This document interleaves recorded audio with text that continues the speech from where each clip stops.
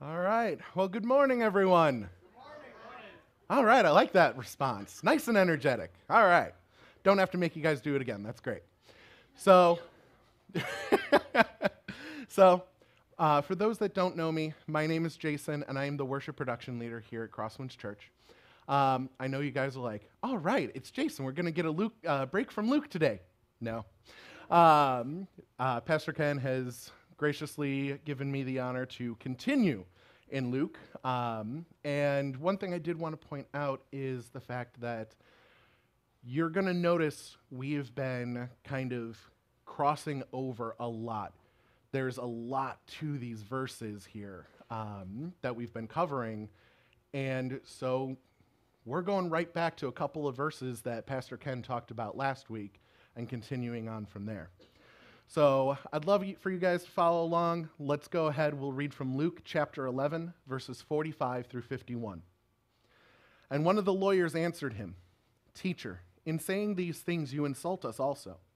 And he said, "Woe to you lawyers also, for you load people with burdens hard to bear, and you yourselves do not touch the burdens with one of your fingers.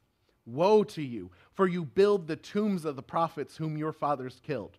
So you are witnesses, and you consent to the deeds of your fathers, for they killed them, and you build their tombs.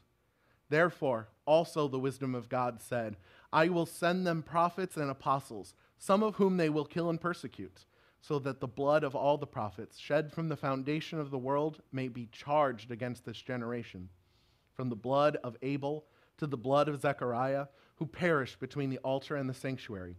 Yes, I tell you, it will be required of this generation." All right, so I'm pointing something out first. Woe to you lawyers. This is not a ha-ha gotcha moment. This is not Jesus saying that, all lawyers are soul-sucking, money-hungry, evil, conniving individuals. Lawyers nowadays are much different than what was going on back then. A lawyer back in biblical times just meant religious one. Secondly, let's think about who Christ had just been talking to before this, the Pharisees. And he had just gotten done kind of telling them off for all the things that they had been doing wrong. And this is important because the lawyers followed the Pharisees. So they were subject to the same things that Jesus was saying. So what does this mean for all of us? Well, I see a message of extreme caution. So let's ask ourselves something. Who are you following? No, seriously. Truly ask that question. It may be easy to be like the scribes and the lawyers and say, well, I follow Jesus. But are you? Let's put it this way. If you were to ever have a moment where your relationship with Christ was not as strong as it is today, what's the first thing you're going to do? If your answer wasn't, I'm going to go read my Bible and get to know Jesus better, then we are just like the lawyers in this passage. You see, the lawyers were religious people, going to the temple regularly, talking about God and his word, and listening to their rabbis, the Pharisees. Now, these are all good things, but there's a big problem here. Their relationship with God was tainted by the teachings of those that they listened to. They did not know God well enough to recognize him when he was sitting there reclining at the table with them for dinner. Instead of reading the scriptures and knowing God, they had the scriptures preached at them without questioning anything. And there lies our problem. You can't have a relationship with someone if you don't talk to them and spend time with them. If your relationship with someone is based off of somebody else telling you who or what they are, then you're never going to know who they are. And after all, it'd be very easy for me to go up to Jeremy and just kind of start talking about a meal, okay? Now, I might gain some respect for a meal based on what Jeremy says. Or, who knows, I may lose some respect depending on what Jeremy decides to say. But all I'm doing is really talking about a meal with somebody else. I'm not getting to know him any better. And that's kind of the same thing here. When it comes to Jesus, we need to be going to the Word because that's how we talk with him. Going into the Bible ourselves and reading what he has to say to us.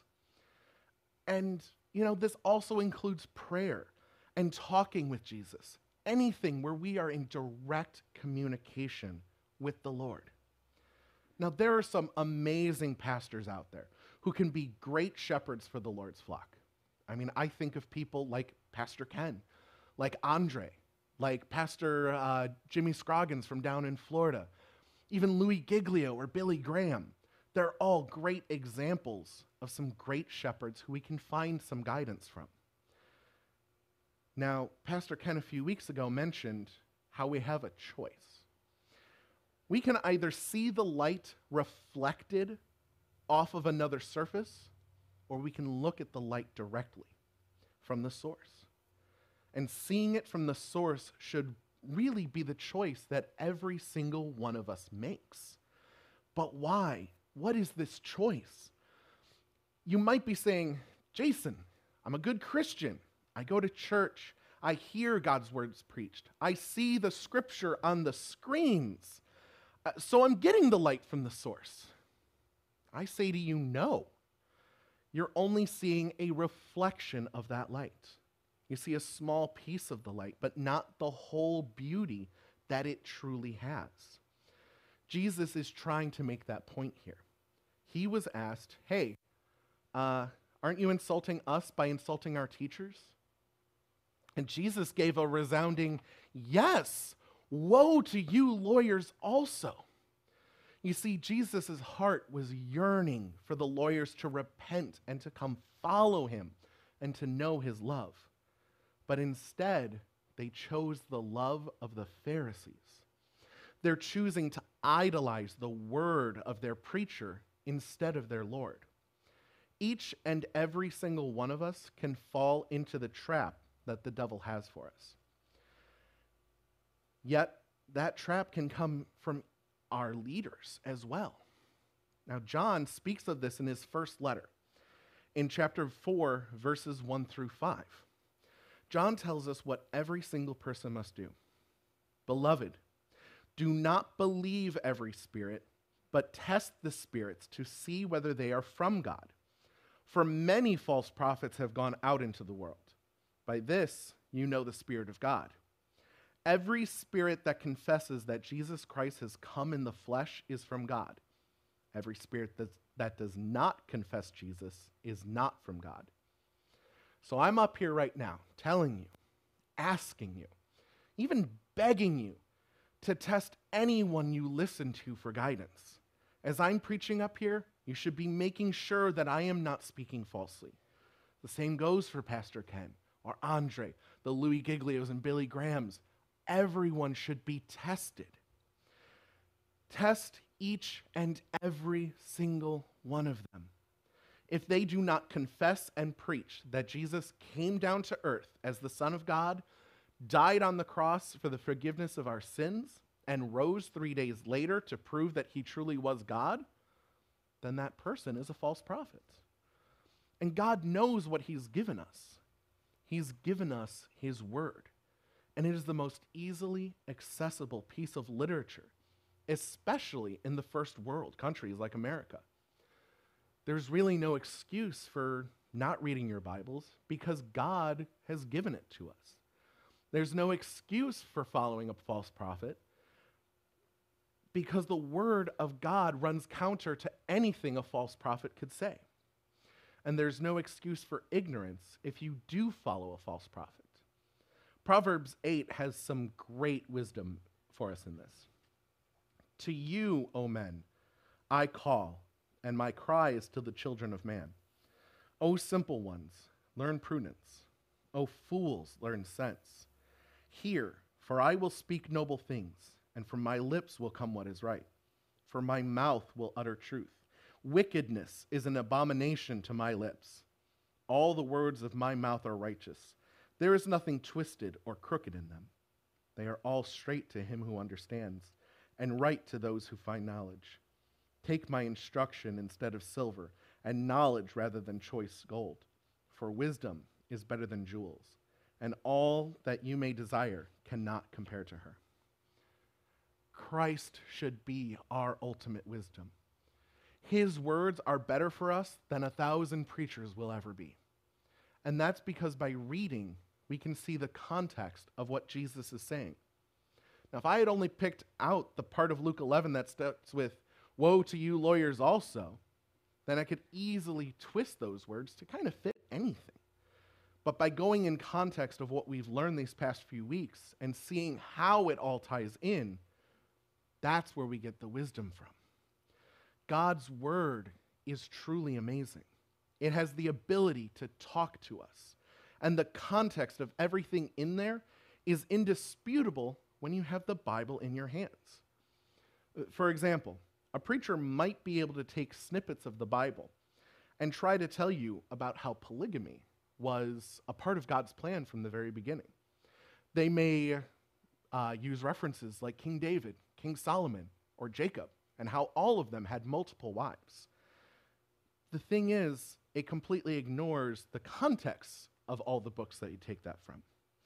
You see, not once do we hear how God gifted these men multiple wives. We see them take multiple wives. In fact, we see how having multiple wives actually becomes a snare for these men and how much it hurts them. With Solomon in particular, it completely destroys his relationship with God for a while. And it can be so easy to fall into a trap of a false prophet. It took me a very long time for myself to even realize I had fallen for a false prophet when I was in high school. And that false prophet is something that wasn't entirely obvious. It was my history teachers with the devil whispering right behind them. You see, my history teachers, obviously, they had to teach us about the Crusades. They had to teach us about how these men from the Middle Ages went on these crusades for God, killing thousands in the name of God. And yet, the devil started whispering in my ear going, "You see, this is who God is. This is who God is. This is who God is." And yet, if I had a relationship with Christ during that time, I could have very easily told the devil, "No, that's not who Christ is. That's not who God is. That's nothing, not even close." Because God does not wish for us to go off and kill in his name like that. It's just not something he wants. God is a God of love. He's not a God of violence. And this is why we need to be in God's word so much, talking with him, listening to him, and obeying him. And I realize I'm saying something that's not really easy. Some of the people I've mentioned, some of the great preachers I've mentioned, are incredibly smart. They're well-educated theologians, evangelicals, and preachers. But Sean Brasseau said it best. Education does not mean infallibility. It should be stated over and over again. Advanced degrees do not automatically place a person beyond challenge or questioning. After all, it was the educated leaders of Israel who influenced the less educated, common Jewish people to demand Jesus be put to death. It only takes a few lies laced with bits of the truth to lead anyone astray. And our best defense against that is our own relationship with Christ. If we don't have one, then it's so easy to be turned astray by a book that someone else writes, a sermon that's preached to you, or even a piece of advice from a good friend. And only Jesus is the ultimate authority. Only he can tell us the path we need to be on. So the best way to do that is to have a relationship with him. Now, your relationship is going to look different than your neighbor's for sure. There's those out there that can sit for hours upon hours reading from the Bible. Some people will read straight through, And some people will sit in those hours on the same piece of text over and over and over again. And that works for them. That is their relationship with God. Still others may only read for a few minutes before turning to other aspects of obedience and worship in order to get their relationship closer with Christ. Maybe that's meditation and prayer. Maybe it's music. Or maybe it's something else entirely. So long as our relationship is rooted in the Word, that's the important thing. Listen to music, absolutely, but make sure your time spent in music was inspired by the Word, so you're rooted in it. Then we can make sure we continue to strive to stay in that relationship and not do wrong towards others. Now, verse 46 in Luke 11 continues with, "For you load people with burdens hard to bear, and you yourselves do not touch the burdens with one of your fingers." Now, this can be applied to us today. We should not be burdening others with their relationship with Christ. If "you should read the Bible" turns into "you should read the Bible in 1 year and have it finished," that very well may be a burden that's hard for another to bear. I just said how some people may only be able to spend a few minutes before turning to other aspects. For some, that's going to be easy. They're already spending hours a day in the Word, and they'll probably have it finished in a month if you really wanted them to. But everyone reads at a different pace. Like I said, that relationship with Christ is their own. And then there's some who can't read for various reasons. Education, medical conditions, whatever it might be. And that's why I'm so glad that audio versions of the Bible exist today. There's a way out there for everyone to be able to enjoy God's Word. And truly, that's what it is. God's Word is enjoyable. It's humans that can turn the Word into a burden. After all, have you ever heard somebody say, "Well, you're not a good Christian if..." Yes, I'm turning into the teacher from Snoopy and Charlie Brown, but that's the thing. It really doesn't matter what comes after the word "if." There's going to be a burden being placed on whoever's receiving that message. After all, it's literally telling someone who believes that Jesus is their Lord and Savior that they may not be good enough. Yet that's completely contrary to what we know. God made each and every one of us worthy of His love, no matter what condition they may be in. That drug addict that you ignore on the sidewalk, the picture-perfect home and gardens family, the teenager who gets pressured into sex, and the person battling with mental illnesses. Each and every person is worthy of Christ's love so long as they believe in Jesus and choose Him as their Savior. That's it. There's a term I want to bring to the forefront here. I hear it a lot in different communities that I've been involved in throughout the years. Gatekeeping. That's what being a lawyer is. The gates of heaven can swing open wide for any Christian, but the gatekeepers try and place hurdles in the way. Well, I see you ate meat on Friday during Lent. You never signed up for a small group. And you didn't pray daily when you should have. Tisk, tisk. Each and every one of these things tries to put a hurdle, a burden, a barrier in the way of a relationship with Christ. But all of those things are from man and not from God. It's exactly what the Pharisees were being told they were doing wrong. The lawyers were going along with each and every one of these things. They were putting barriers in front of their fellow Jews. In fact, the lawyers in Christ's time were actually probably putting even harsher burdens. You see, they were being called to interpret the law, much like a judge might be in today's time. So, they may have heard, "Excuse me, Mr. Lawyer, but can you interpret this law here for us?" Well, you see here, right here, it says, anyone who cannot afford. So that obviously refers to how much money they have on them at the time of purchase. So everyone must empty their coin purse upon purchase, and if they have enough on them to afford a lamb, they must buy a lamb. Now, can you imagine if that's how things were done today?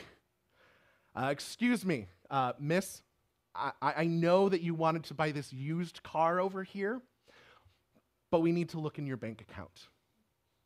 Oh, I see you have $45,000 in your savings account. I'm sorry, but you can no longer have this used car. Now you have to buy this luxury, brand new car over here because you can afford it. Anybody else absolutely horrified at that picture? Because, wow, that would be crazy. There's families to feed. There's so many other things that money has to go towards that may break the bank for that person. But what else were the lawyers doing that was so wrong? Let's look at verses 47 and 48. Woe to you, for you build the tombs of the prophets whom your fathers killed. So you are witnesses, and you consent to the deeds of your fathers, for they killed them, and you build their tombs. Now, at first glance, you might think, that's not too bad. I mean, they're building tombs to honor the people who have fallen. They're giving them a proper burial. They're doing the right things. But we kind of have to look at, again, who the lawyers were following. The Pharisees hadn't merely killed the prophets, they were continuing to do so. I mean, if you look at Paul, he was a Pharisee. He had a lot of zeal to persecute Christians and throw them in jail. He was so good at throwing Christians in jail that in the 4 years after the crucifixion, before he became Paul, he had quite the reputation. That type of zeal doesn't just appear. He had it before the crucifixion, while he was a Pharisee. And there were plenty of Pharisees like Paul, and there were plenty of Pharisees worse than Paul. And the lawyers were building the tombs. Everyone who was continuing to be killed during that time, the lawyers built the tombs. They dug the graves before the bodies had even hit the floor. The lawyers were like soldiers following orders. And the Pharisees were their commanding officers. Yet that's not an excuse at all. We learned that even in the Nuremberg trials of World War II. I was just following orders. It was a defense thrown out time and time again. And time again, even man realized that's not an excuse. You are responsible for your own actions. So if a soldier is given an order to dig a tomb for a prophet that is yet to be killed, then just as Jesus said, that soldier is consenting to the deed of that prophet being killed. In fact, I was able to ask around and get some people's opinion on this. I asked, if someone listens to a preacher and follows a false prophet, are they responsible for their own actions when it comes time for God to judge them? Or does the responsibility instead fall on the false prophet? Each person I asked answered, it is the responsibility of the person doing the action. No one said it was the false prophet's responsibility. So my friends, we can't be ignoring things around us and not questioning it. That is what has led to so much religious hurt in this world. In fact, I was talking with a patient of mine the other day. There was so much religious hurt there. She openly stated she was agnostic and was against organized religion. You want to know why? Because she had been told, you are going to go to hell for things that were not going to send her to hell, such as listening to music, period. Not a certain type, music, period. Using contraceptions, more, and even more than that. I fell on my face when I heard about the music, because there is no less than 5 times in the book of Chronicles where the tribe of Levi, the priests, were given certain tasks. And thousands upon thousands of these priests were given the task, go worship by music. Even the Lord is saying that worshiping and listening to music is a good thing. So how could it be that someone was able to preach that to her? Well, that person probably had a lot of lawyers that are following them without having a relationship to Christ.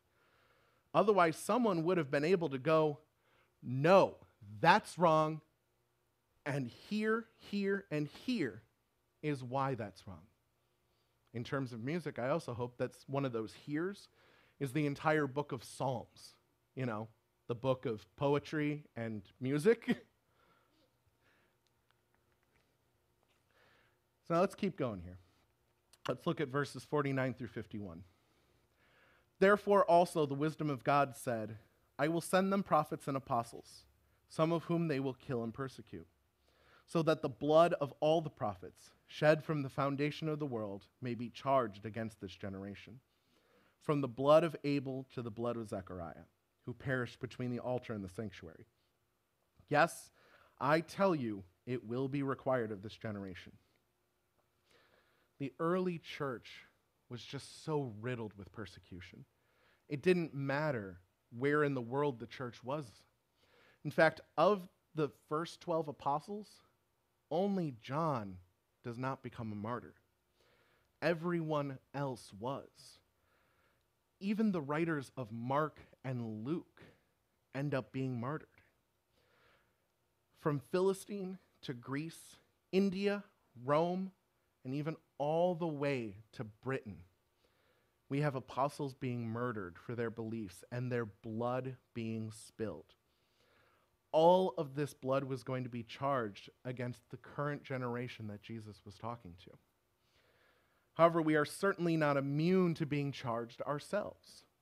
That's why it's so important for us to read God's word and to have that relationship with him. If you go through the Bible, you can see time and time again how God does not break any one of his promises. So we need to have full trust in him that he will be able to give us eternal life. I know John 3:16 is a powerful verse, but I want to point out the verses just before and after it in John 3:14 through 17. And as Moses lifted up the serpent in the wilderness, so must the Son of Man be lifted up, that whoever believes in him may have eternal life. For God so loved the world that he gave his only Son, that whoever believes in him should not perish, but have eternal life. For God did not send his Son into the world to condemn the world, but in order that the world might be saved through him. Twice in such a short amount of time, God gives the promise of eternal life. It's truly amazing because repetition in that time was kind of like our generation deciding to bold something, underline it, and then put 5 exclamation mark points after it. It's emphasis. And God truly means it. And he wants us to have that relationship with him so we can have eternal life. But we have to have our own relationship and not let it be led astray. I know it can seem hard, but I want to point out that old saying, if Satan can't make you bad, he will make you busy. That's especially true of us today, isn't it? I want to read, but I just don't have the time for it. How many times have you uttered this to yourself or to somebody else? We need to choose to make time for Jesus. Because when we choose to put our hobbies, our relationships with friends, families, or lovers, our job, or anything else in front of our time with Jesus, then we're choosing idolatry. Technology has actually become our friend in this case. If you've got yourself a drive, I will challenge you to turn off the radio and instead pick up your Bible app, go to anything in the ESV, and hit play. Let the word be read to you. If you already like podcasts, it's just like, or audiobooks, it's just like it. It really is. but it's just so hard to read because of the language. Okay, that's a good point. It sure can be. I know if you open up the King James Version and start reading thee, thy, thou, and thynest, and I don't know those words anymore. But that's the beautiful thing about having so many versions of the Bible nowadays. In fact, if you're really struggling, I suggest you stop by, ask my friend Jasmine in the corner back there, what version of the Bible she reads. Because it is so beginner-friendly, I promise you anybody can read it. And if that's too easy for you, get the ESV or the NIV. They're really good too. If those are still too easy for you, I challenge you to read the New King James Version. All of those are still versions that have eliminated some of the archaic language and replaced it with the modern equivalent today. So we're not losing anything translation-wise, but we're gaining a whole lot from it. And today, I want you to ask yourself about what your commitments are. Think about those commitments, and if you're putting them in front of your relationship with Christ. I want to challenge you to find out what you can move in order to make time for God in your life, because God has done an amazing thing, ladies and gentlemen. You see, John let us know how ever since the beginning of time, God and the Word were together, because the Word is God. You see how when you read the Word, you are with Christ, building that relationship. Then you get to see God's greatest sacrifice and miracle. How God sent his Son down to this earth so that he could take our place on a Roman cross and forgive us of all of our sins. It doesn't matter where we are in time or space, he forgave it all. All the sins of the past, all the sins of the future. It's all wiped clean so long as you believe in him and have a relationship with him. Then to prove he truly had all of that power and all of that authority, he rose from the grave 3 days later and promised us that eternal life could and will happen. Let us pray. Lord, we thank you. As the band comes up to play our final song, I just have to say thank you over and over again. How you want to have a relationship with us, and how when we have that relationship, we're going to see victory through it. Victory over darkness, over false prophets, over Satan, over death itself. Lord, thank you for everything that you have done for us, everything that you do for us, and everything that you will continue to do for us because of your great love, Lord. Lord, if there's anybody here today who has not found your love, come down and speak to them, Lord. Open their hearts to you today, Lord, so that they can join your kingdom, so that they can have your promise of eternal life and know that you will never break that promise so long as they choose you, Lord. Lord, thank you for proving your promises time and time again. And thank you for writing it down for us in your word so that we have that proof for all time. Amen. If you haven't confessed to the Lord, I'll be right over here. Please come on down. I'd love to talk with you. I'd love to pray with you.